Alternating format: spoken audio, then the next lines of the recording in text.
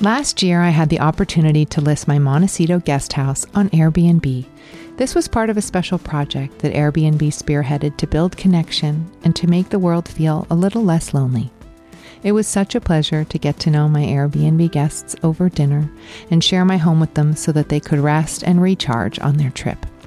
But typically, the beauty of hosting on Airbnb is that while you're away, someone else can get as much joy from your home as you do. Being a host on Airbnb is great for those who travel frequently, have extra space, or own a seasonal home. If you've stayed at an Airbnb, you know the unique experience it offers. And now you can share that same experience with others in addition to earning additional income on the side. To learn more about hosting on Airbnb, head to airbnb.com/host.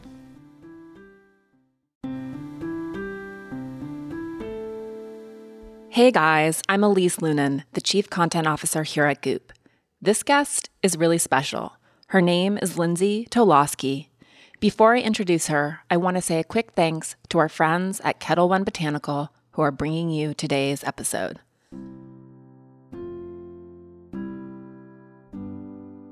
I grew up in Montana, which I know I talk about a lot. And as much as I love my Montana childhood and living in LA now, I do miss some things from when I lived on the East Coast, particularly the summer vibe. I don't know if you've heard, but we don't really have seasons in Los Angeles.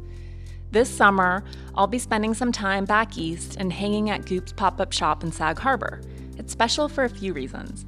One is that it's outfitted with a custom Chris Earl bar cart and stocked with Ketel One Botanical. We'll be hosting a few events there throughout the summer and serving some pretty goopy cocktails. Ketel One Botanical, for the uninitiated, is vodka distilled with real botanicals and made with non-GMO grain. There's no sugar and no artificial sweeteners or flavors. I'd love to share a cocktail with you in Sag Harbor, but either way, you can order your own Ketel One Botanical at drizzly.com. Don't hold anything too tightly. Just wish for it, want it, let it come from the intention of real truth for you, and then let it go. For me, our soul is like, it's unbound, it's limitless, but we will use words to limit ourselves. When people stop believing that somebody's got your back or Superman's coming, we turn to ourselves, and that's where you become empowered. Courageous participation attracts positive things. I'm Gwyneth Paltrow. This is the Goop Podcast, bringing together thought leaders, culture changers, creatives, founders and CEOs, scientists, doctors, healers, and seekers, here to start conversations, because simply asking questions and listening has the power to change the way we see the world. Today is no exception. I'll let Elise fill you in on her extraordinary guest, and I'll come back after their conversation to answer a question from one of you. If you have a question you'd like me to get into in our next round of Ask Me Anything, send it to us at Goop on Instagram or Facebook. All right, over to Elise. Lindsay Tolosky is the co-founder and executive director of the Immigrant Defenders Law Center, an organization that's worked tirelessly to represent the most marginalized immigrants who need our support. She's one of the most inspiring women I've ever had the pleasure of meeting, and I had the chance to interview her at an event Goop hosted a few months ago for an amazing organization called This Is About Humanity. Everyone in the room cried the entire time. So if you have any lone Kleenex floating around in your bags or your cars, you might want them now. Today, she's joining me to tell us about what she's gone through in efforts to help with the family separation policy and the ways in which we can all help. So when we think about, what does justice look like? What's our long-term vision? To me, justice is when everybody has a fighting chance. Let's get into my chat with Lindsay. Thank you for being here. Thanks I know for the invitation. You have more valuable places to be, so I appreciate the time. And as I mentioned in the intro, we met a couple of months now at a Goop event where I interviewed you, and there was not it was really hard but powerful conversation. So thank you for leading us through that. Yeah, thank you for inviting me and giving me the space to talk about some of the stuff that I've seen and the work that I do. I know in Southern California, we're obviously particularly close to the border, but this is a story and an ongoing crisis that is gripping this country, and it doesn't seem to be abating. Can you sort of, when did this start? And can you sort of set the stage in terms of exactly what's going on in these detention centers and what's happening to these families and these children? Yeah, so, the Central American refugee crisis really has its origins decades ago. We did see an abatement of people coming to seek asylum for several years after, the amnesty and other things that happened in the 80s. But since about 2013, we've seen a huge influx of refugees from Central America. In 2014, a lot of people remember we saw the surge of children who came. And at that time, the government was really overwhelmed, and we saw some of the same things that we're seeing now with kids in large camps and kids being held in conditions that were not good. But what we're seeing now is just a different level. And because of the current administration's decisions to try to make the conditions in which they're holding people a deterrent for people to come in the future, which is really, if we just are blunt about it, is intentional cruelty to people who are coming here to try and save their own lives. Because of that, the situation has just become really dire, particularly at the border. Yeah. And I think too, it's, I know it's so hard for me to understand the other point of view on immigration simply because I love my home. I would hate to have to flee it. I can't imagine taking my children and setting out with a handful of belongings on a treacherous, unknown journey, hoping that there's some sort of warm hug on the other side. Like, it is so incredible to me that people think that this is something people would choose and that they haven't been forced into it, like that horribly graphic but important image of the father and his daughter, you know, who swam across the Rio Grande and drowned. Sorry. No, and I think that what we see is this idea that if people know that they're going to be held in horrible conditions, if they know that their children, unfortunately might drown in the Rio Grande, that they will make a different decision. And I think the fact that we have seen, over the last few months, a surge in people coming, despite all of this being front page news in Central America as well, what's happening to their countrymen when they arrive, at our border, tells you a lot more about what's pushing them out of their countries than it tells you about what's happening here. Yeah. Because there is no way in that horrific story, the mom was standing on the other side of the shore. She witnessed that happen. No mother would send their child into what was a extremely tragic situation like that unless they thought that was the only way to save their lives. And I think Oscar is his name, and his daughter, it really brings up a bigger issue, which is the fact that they were stuck in Mexico for months, waiting for the opportunity for the United States to process them for asylum. And right now we have an office in San Diego that's in Tijuana. Every single week we're down there, and there are thousands of people who either are waiting for even the opportunity to present for asylum at the port of entry, or they've presented and they've been sent back across the border into really dangerous and, frankly, squalid conditions to wait in a very dangerous city. So in that particular case, that family had been at the border waiting for their turn to present for months. Mm-hmm. And it was a dangerous situation. And, unfortunately, we all know the outcome. But that was one story that gained national and international attention because there was a reporter there who took that photo. But we know of many, many other families that are facing similarly these decisions that, no mom, no dad, no family should ever have to face. And it's really an intentional effort by the administration to make seeking asylum so hard and so impossible that people will stop doing it with no regard for, the really horrific conditions that they're fleeing. Totally. I was in London when that happened, and it's interesting because there that photo actually ran and on the front page, and it said, "A shame on America." I think the rest of the world is holding us rightly in a lot of judgment right now in terms of the lack of humanity that we're showing, particularly for a country built by immigrants. So what's happening in the detention centers? What's happening in the camps? And then let's talk about your work and the children that are expected to show up in court alone. Yeah. So one of the things that we see right now is a lack of planning and a purposeful effort to create crisis. We know every year in April, May, and June that those are the years when most asylum seekers will come to our border. And we know that that is because of weather. That's not something that is unique to 2019. That's something that every year we see our numbers go up at that time. Instead of preparing for that, the government, since January, when they instituted this policy of sending people back across the border to wait for their asylum cases to be heard in the United States, but from Mexico, all of the shelters in Tijuana and in Juarez, outside of El Paso, were full, and the conditions are dire.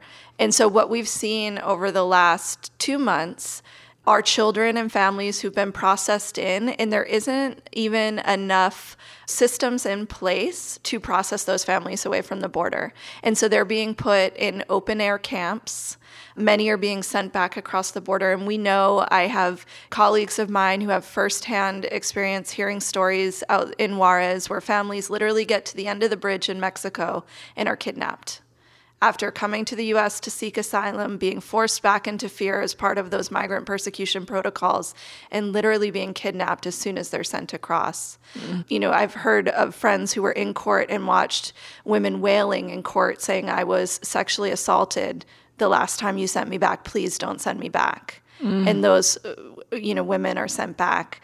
I myself have represented, a family where the family of 4 came to Tijuana to seek asylum in the United States. They presented the mom and the infant child, who was just a few months old, were paroled into the United States, meaning that they were allowed to come in while their case was heard. And the 4-year-old boy and his father were sent back into Tijuana to wait.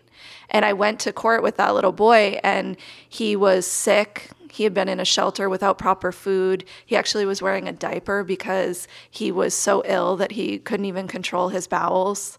And in that case, we were able, by putting all of this information on the record in front of the judge, and, it sounds crazy, but this is it's the wild, wild west at this point, and immigration law has become, we're doing things that we never would have thought we would have to do, like inviting reporters into the courtroom when we have a case like this, because we figure that maybe, just maybe, the trial attorney for the government will be so ashamed that they won't do what we know they do in every other case. So in this case, we were able to get that father and his son paroled in because it was on a Tuesday that we had court.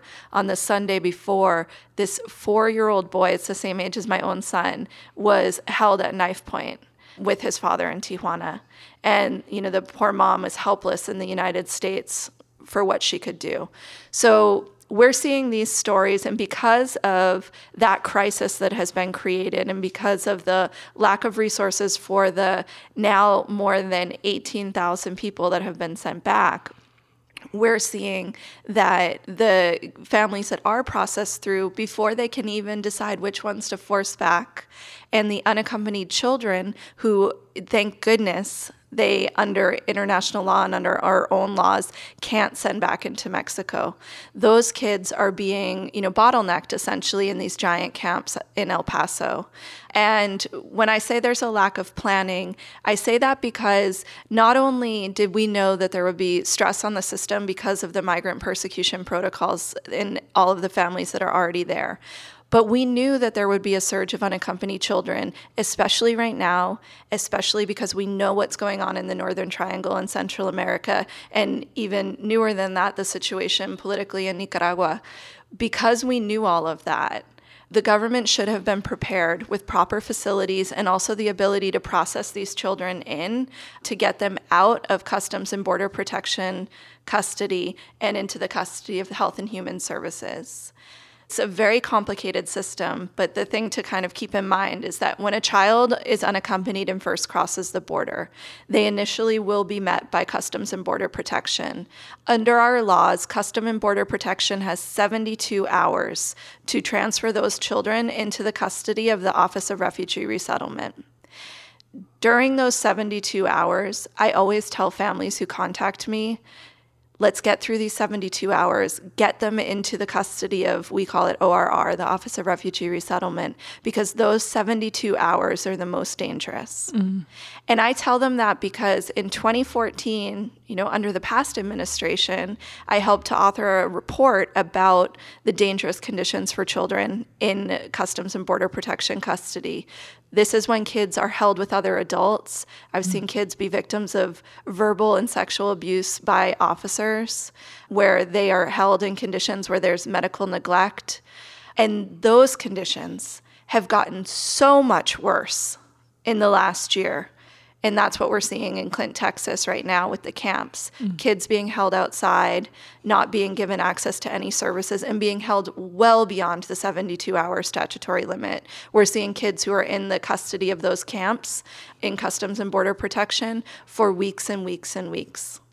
And that's where we're seeing, unfortunately, kids dying, because the conditions are horrific for anyone, but never mind a child traveling alone.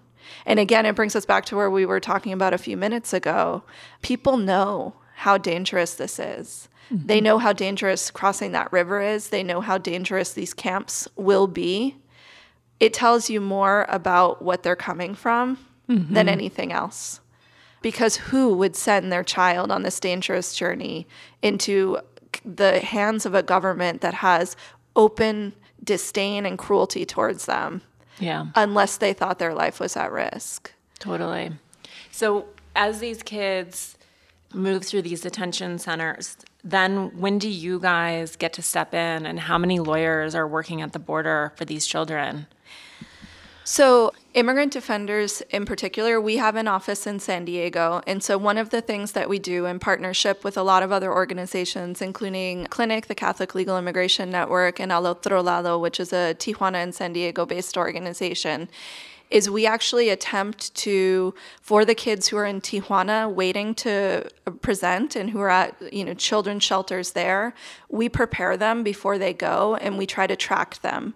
So what we do is we'll make sure that we're sometimes there and actually presenting them at the port of entry so that we can, know the moment they went into Customs and Border Protection custody, and we can follow what happens during that entire period. And that's really important because otherwise, when they go into Customs and Border Protection custody, they're going into a black hole. Yeah. There's no, statutory right to representation for anyone in the custody of Customs and Border Protection. And that should really scare us all, considering the Facebook groups that we saw come out this week where they were using, racist tropes to discuss migrants, where they were, insulting our elected leaders.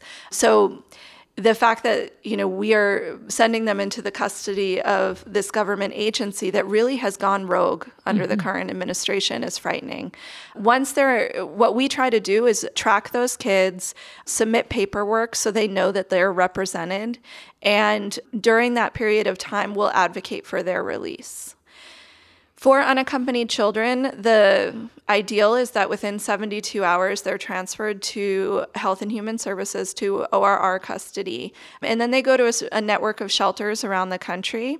If they stay in the greater Los Angeles area, and I mean really greater because it's quite a big area, but if they're in this area, then Immigrant Defenders meets with every single child that's in custody. We meet with more than 1,300 a year who are in the custody of our local shelters, and we accompany them to court. We represent them once they're released from the shelters if they stay in Southern California. So once they get through Customs and Border Protection, the system is relatively more humane. We do have access to them. They do have someone who's there to fight for them. But there is that very dangerous period when they first cross the border. And isn't it not legally mandated that they have someone who they represent themselves, right? So absent you guys stepping in, a 2-month-old might be expected to present in court alone. Yeah, and I've been in court and watched that happen and seen, little kids who are so tiny, their feet don't even touch the floor, and they are playing with the headphones that they're supposed to be putting on so that they can hear the interpreter. And when you walk into a courtroom, there's one in downtown Los Angeles where this happens every single day. Children are expected to sit there and represent themselves in a language that is not their first language, sometimes without an interpreter who can really understand the indigenous language well that they do speak. And in every single case, there is a highly trained, highly educated, licensed attorney from the government prosecuting them and trying to, their stated goal is to deport this person from the United States. That's the nature of the proceedings. And no one really, I've never met anyone who could really represent themselves. Even my clients who are very highly educated adults aren't equipped to, try their own cases in immigration court. So it's a huge due process violation for people to not be afforded representation. In the criminal context, if someone's facing even 1 day in jail, they are afforded under, the Gideon versus Wainwright case, they are afforded counsel in court. But in immigration court, where if you lose your case, you could be sent back to your death. Mm-hmm. In the United States, we are not giving those people attorneys. And, children, of course, are the most egregious of these cases, because when you see a little kid sitting in court, confused, terrified, I wouldn't even say scared, terrified. And traumatized. Traumatized. They've already been through, unspeakable things in many cases. I can't tell you that, almost every time I go to court, my clients, adults and kids, but particularly children, are shaking next to me. And that's when they have me there to represent them. You can only imagine, how terrifying it is for small children who don't have anyone by their side. When you win them asylum, how frequently does that happen? And then is there typically someone from their extended family who's there to take them, or do they go into the foster care system? What happens? So we have over 700 clients, so there's kind of a huge variety of children. Many, especially here in Los Angeles. In Los Angeles, we have one of the largest Central American populations in the country, and we're actually, in 2017, we were the #1 receiving site for unaccompanied children in the country, and that's because so many of their relatives were here. So in the vast majority of our cases, our clients have been released from custody and are living with extended family. So when we win asylum for them, usually they, have been living with extended family and are really integrated into our community at that point. For some children, they don't have anyone here, and they're in a federal government program called long-term foster care. It's funded through the Office of Refugee Resettlement. And for those kids, when they win asylum, they remain in a foster home, but they go into a program called Unaccompanied Refugee Minors, which is the same program that takes unaccompanied children from refugee camps in Thailand and in Africa and resettles them here. Although for the last 2 years, no children have been resettled through that program because the government has stopped accepting refugee arrivals through the Unaccompanied Refugee Minors program. So for most of our clients, if they win asylum, they, will remain local, and they are in programs that support them or with family. If you have a lawyer with you in court, you're 1,100% more likely to win your case. That's a really stunning statistic. And I always tell people I didn't add an extra zero on that accidentally. It is 1,100%. There are certain courtrooms. There was an article I was reading earlier today about a courtroom where in the past 2 years, a judge in Georgia has never approved an asylum case. Wow. There's a courtroom in downtown LA where I have a particularly heartbreaking case. I've been fighting to get my client out of ICE imprisonment for almost 2 years. He's 18 years old. He's never even had one breath of air outside of an immigration prison since he turned 18. The judge in his case recently denied his asylum claim, even though he was shot in the stomach by gangs weeks before fleeing to come to the United States. In his case, the judge approves 7% of asylum cases that she hears in downtown Los Angeles. Jesus. So when we think about, what does justice look like? What's our long-term vision? To me, justice is when everybody has a fighting chance. To have a fighting chance, you need a lawyer. Mm-hmm. And you need to be in a courtroom that is an actual independent arbiter of justice. You can't be in a place that's been politicized. And unfortunately, because the immigration courts are part of the Department of Justice, we've seen that the Attorney General has had, over the last 2 years, first under Sessions and now Barr, has really, attempted to politicize the courts. And so unfortunately, what we're seeing now is it is much, much harder for people to gain asylum within our courts. So the 18-year-old who was shot in the stomach, does he have any chance? There's no appeal. He is just sent home? So I actually met him when he was 17, and he had been mistaken for an adult. And someone told me that he was in a facility in Orange County that was all adults. And they said, I met this kid there. You've got to go down and see him. And I couldn't believe it. And so I went down and I asked to meet with him. And he walked out. And, I'm pretty good at guessing ages. I could tell as soon as I saw him that he was not an adult. He was a child. Mm. He had just turned 17 years old. He was recovering from a bullet wound to the stomach. And he told me that his birth had never been registered in Guatemala. And so when he had arrived, the Office of Refugee Resettlement had attempted to find out his true age, but they couldn't.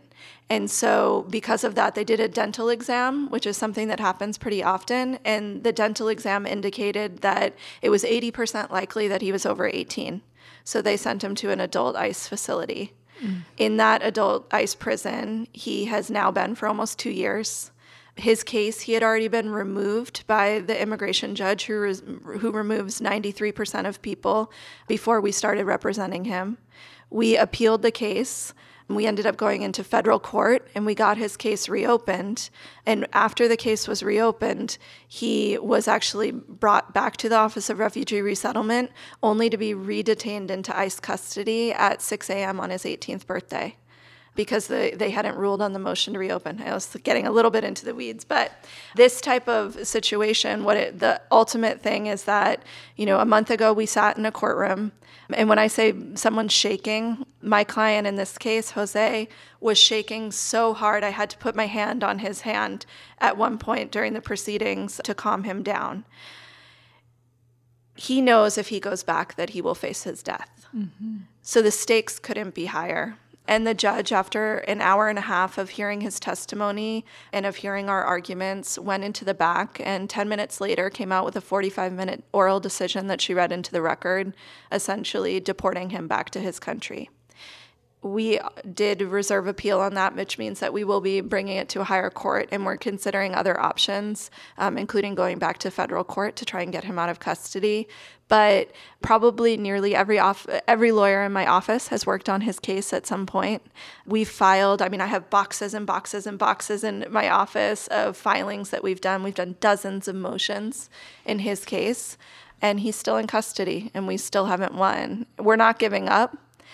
But, I've given a little time to talk about his case because it illustrates that even with lawyers who are specialists in this area, who are pouring their all in, seeking asylum should not be this hard. Mm-mm. It shouldn't take a team of highly trained attorneys, doing everything we can just to give him a chance. And unfortunately, because of the judge that he's in front of, him and 93% of people just have absolutely no chance. Last year, I had the opportunity to list my Montecito guest house on Airbnb. This was part of a special project that Airbnb spearheaded to build connection and to make the world feel a little less lonely. It was such a pleasure to get to know my Airbnb guests over dinner and share my home with them so that they could rest and recharge on their trip. But typically, the beauty of hosting on Airbnb is that while you're away, someone else can get as much joy from your home as you do. Being a host on Airbnb is great for those who travel frequently, have extra space, or own a seasonal home. If you've stayed at an Airbnb, you know the unique experience it offers. And now you can share that same experience with others in addition to earning additional income on the side. To learn more about hosting on Airbnb, head to airbnb.com/host.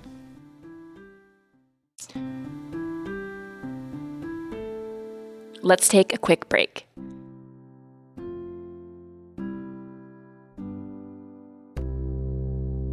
There are a few things that define summer. For me, that's getting to the beach in Maine, eating outside, spending more time with my kids, watching fireflies, hiking, trying to slow down a bit, reading books, and mixing in novels with my usual nonfiction stack for work, a lot of earthing or walking barefoot, maybe going on a Netflix binge, catching up with friends, traveling, and making summer cocktails.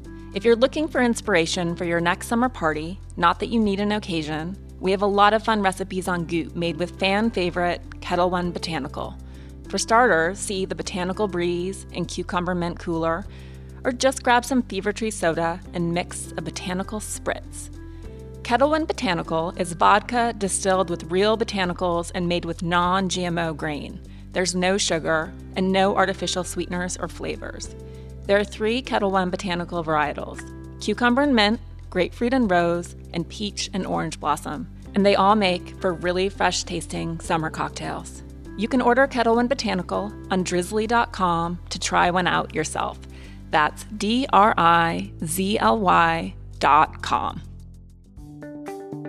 Between this podcast, our live events, and editorial stories, we get to team up with a lot of innovative companies that are also run by and for women. Like, for example, Senrev. A while back, we interviewed Coral Chung and Wendy Wen, the co-founders of Senrev, for our Female Founders column. And this is what I learned. Senrev is a modern, direct-to-consumer luxury handbag line. They believe, like we do at Goop, that women are multifaceted and that our choices matter. Their bags are all handmade by artisans in Florence, Italy, and sourced from the finest materials. All of their styles are 100% Italian leather and made with high-quality micro-suede interiors. But speaking of choices that matter, my summer project, or really my forever project, is streamlining my closet and paring it down to the basics and essentials, the things I know I'll wear and love forever, or at least for a long time. So I appreciate the versatility of Senrev's Maestra bag in particular, which is really like having 4 bags in one. The Maestra bag can be worn like a backpack, satchel, tote, or crossbody. It's the perfect size and shape to hold your laptop, and its built-in organization system has basically already done the Marie Kondoing for you, which at the end of the day really means you don't have to lose your keys in a bottomless abyss. You can order your own Senrev bag at senreve.com, that's senrev.com, and you can use code GOOP to get 10% off your order for a limited time. Okay, break's over. Let's hear more from Lindsay Tolosky. So what do you guys need? Do you need lawyers? Do you need money? Like what's the solution beyond hopefully a more sympathetic administration, different judges, a replumbing of our immigration system? All of the above. No, so certainly donations to IMDEF and other legal aid organizations helps. And what we do every single time we get enough money is we hire another lawyer. I founded the organization in 2015 with a really simple idea, which is that no immigrant should be forced to go to court alone. And so for us, every single time we can expand to make sure that fewer people are forced to go into immigration court alone, we do.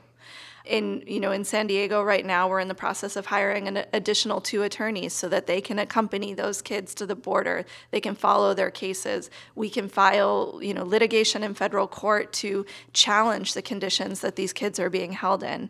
In many ways, lawyers are sort of the only option to assist because humanitarian aid doesn't work when people are in the custody of the government. What works is getting them a lawyer to get them the hell out of there. Yeah. So certainly, legal aid organizations are playing a really important role. What about bearing witness? I was talking to Shannon Watts and, the Moms Demand Action red T-shirts, like showing up in force for gun sense laws. Like, is there an equivalent movement of moms that can show up in court? Yeah, so we actually have groups almost every week now that we are bringing small groups of people to just come with us and sit in the family dockets. And there's actually 4 times a week in Los Angeles, there are dockets that have 30 to 40 families, so adults traveling with children who are asylum seekers who are brought into a courtroom in the federal building in downtown. And in fact, they are in front of the same judge that I was talking about, where only 7% of people gain asylum. And 99% of them, if they don't have a lawyer from Immigrant Defenders or from one of our partner organizations, are representing themselves. So we ask people to come down and sit through that docket. Because I often feel like if someone told me, hey, if you travel to this other country, it's possible that we're going to separate you from your kids, and then you guys are going to have to go into a court by yourselves without representation and, defend yourself from being expelled from the country, I would say, well, I'm not visiting there. Right. But it happens every single day, but it happens behind a curtain, and the government doesn't want us to know.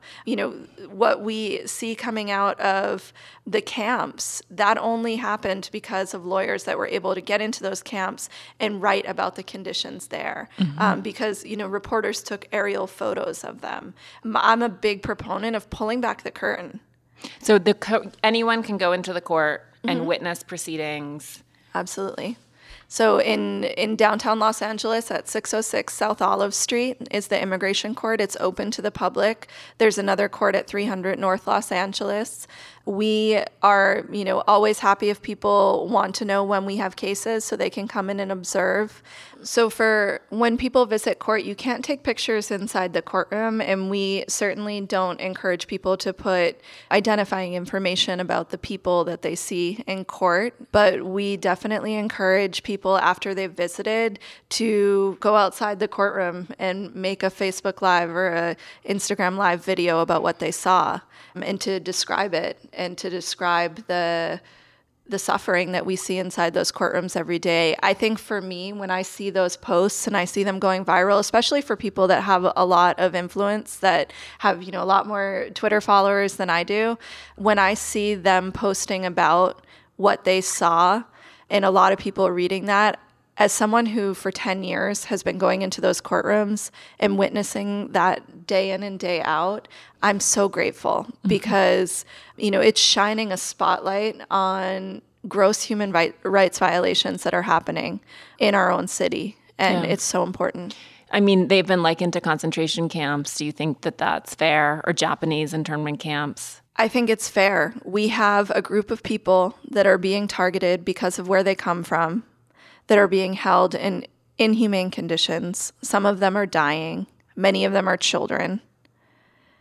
To me, the moment we got into a sort of external debate publicly about whether or not we should call them concentration camps, that tells us enough. The fact that we could even debate whether they really are concentration camps or internment camps, or what they're not are summer camps, which is how the Trump administration last year tried to describe them.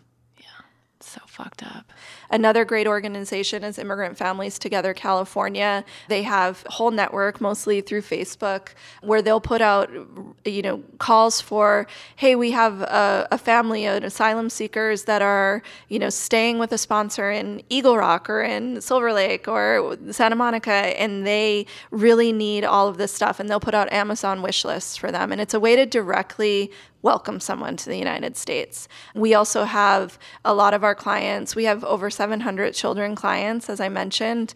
Many of them need help getting to court, so people can give them rides and help them in that way. And that's a really direct way to show someone, I think, the values that many of us see missing in our larger immigration policies, which are, the values of welcoming someone as a new neighbor, seeing them as a human being, and seeing their value to our community. Yeah. And, this is about Humanity being another good organization started by a fellow mom who was just indignant over what she was seeing and decided to do something, which seems to be how things get done. And particularly with This Is About Humanity, what they've done is really harness the resources of so many of our neighbors to come together and support so many different organizations in Southern California that are doing direct services.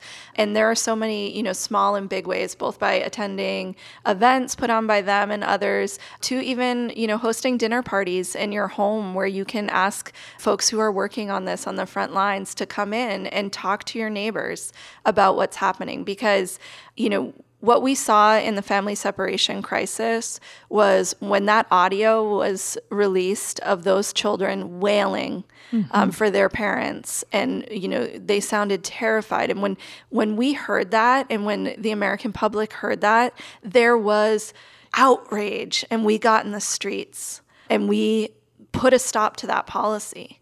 It had to end because of what happened, because people said, we're not going to allow this. But there is compassion fatigue. And I know sometimes when I tell people there's 18,000 people who've been sent back across the border, it's hard to picture. So following frontline activists and lawyers who are down there on Twitter and on Instagram and sharing their photos from the front lines is another way to really make sure that people are aware and that we're not becoming so numb to the cruelty that we're seeing that we fail to act when we need to.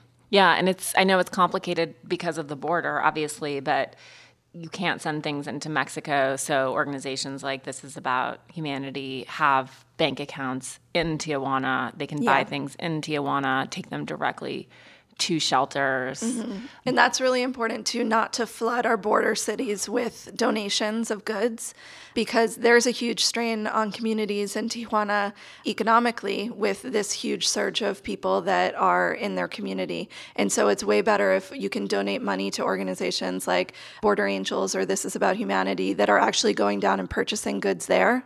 Because it supports the local economy that's being most impacted by the decisions of the U.S. government.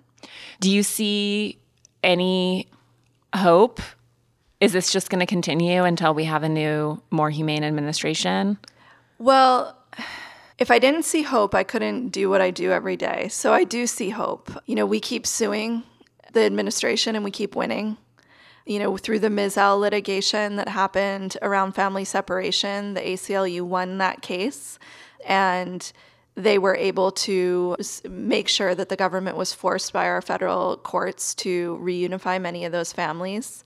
We have so much enthusiasm, I think, within the activist lawyers set for fighting back. In some ways, it's, we're in for the fight of our lives, for our communities. But what I have seen is that our courts have stepped in and we have won a lot of cases. Things are taking a lot longer now because of the impact on our immigration court system, on families being in detention for longer, for children being held in custody for longer periods of time. All of those things are really giving us the opportunity to, file more lawsuits, to slow things down so that the government can't just deport people as quickly as they want to. So our practice has changed quite a bit.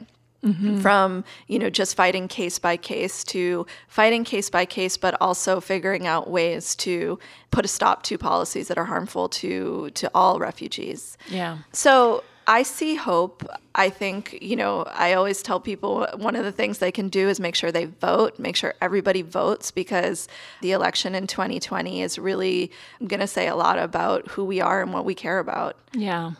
I know you can't read the mind of this particular judge with a 7% track record, but what do you perceive is what is incenting her to be so cruel? Is it a lack of humanity? Is it pressure? So I think all immigration judges right now are under tremendous pressure from the Attorney General to deny cases, to deport people as quickly as possible, and I would argue to deny them due process and to violate the Constitution. That being said, there are judges who you can see pushing back in the ways that they can. There are some, unfortunately, who are leaving because they don't want to work in that way.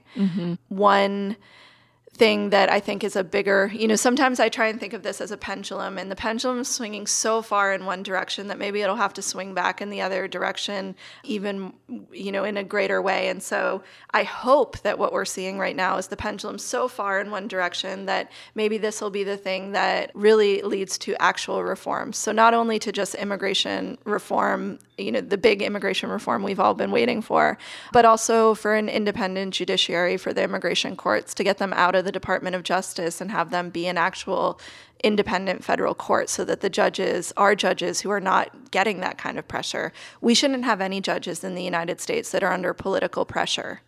to do something, to make decisions about people's lives because of politics. But that being said, I think there are certain judges who, because of their own politics, are relishing this moment to do what they've always wanted to do. And yeah, I think it's a lack of humanity would probably be a way to put it, and in a feeling of xenophobia towards those who are coming to our country. I keep seeing that says, if you've ever wondered what you would do when the Nazis were invading, it's what you're doing right now.